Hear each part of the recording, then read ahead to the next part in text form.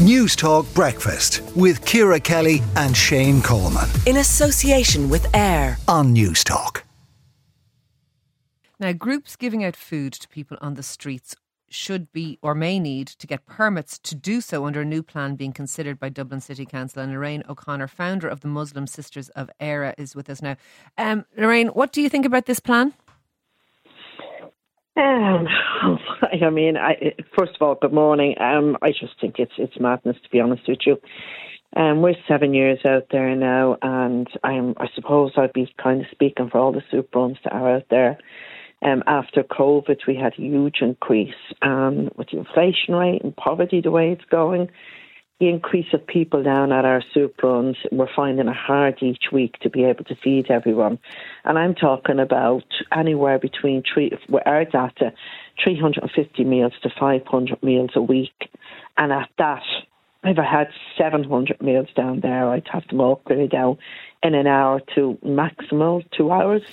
Completely gone. And that's, I'm just asking, what do you say though to the argument that is sometimes put out by the council and indeed by others? I heard people yesterday on the radio actually talking about some of the antisocial behaviour on O'Connell Street, saying things like having soup runs in the city centre creates a congregation of homeless people. First of all, in areas that are frequented by people going out at night and tourists and all of that, and that those two things are an uneasy marriage, the two cheek by jowl, but also that the kind of unregulated soup runs is enabling homelessness because it's allowing people who are homeless, I suppose, to avoid maybe services that are more expert or designed to facilitate people coming out of homelessness.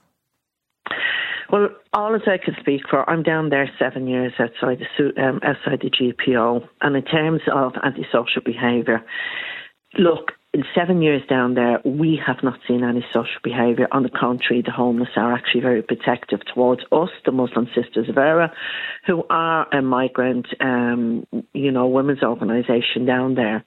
I don't think you should be stereotyping a soup run that is an increase of antisocial behaviour. I think you should be looking at the problem, and the problem is there is a poverty.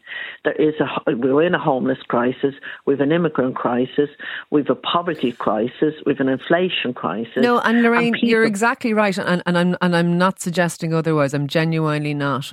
But there is an issue with rough sleepers, who are the people who use the soup runs of addiction and alcohol and those types of things. So there is, even if you would say, look, there's no antisocial behaviour, the reality is a lot of people are afraid when they see large groups of homeless congregating, and the fact that you're doing it at the GPO, which is, I suppose, a tourist venue and a kind of an iconic building. I'm only putting the question to you that some people see it as an issue.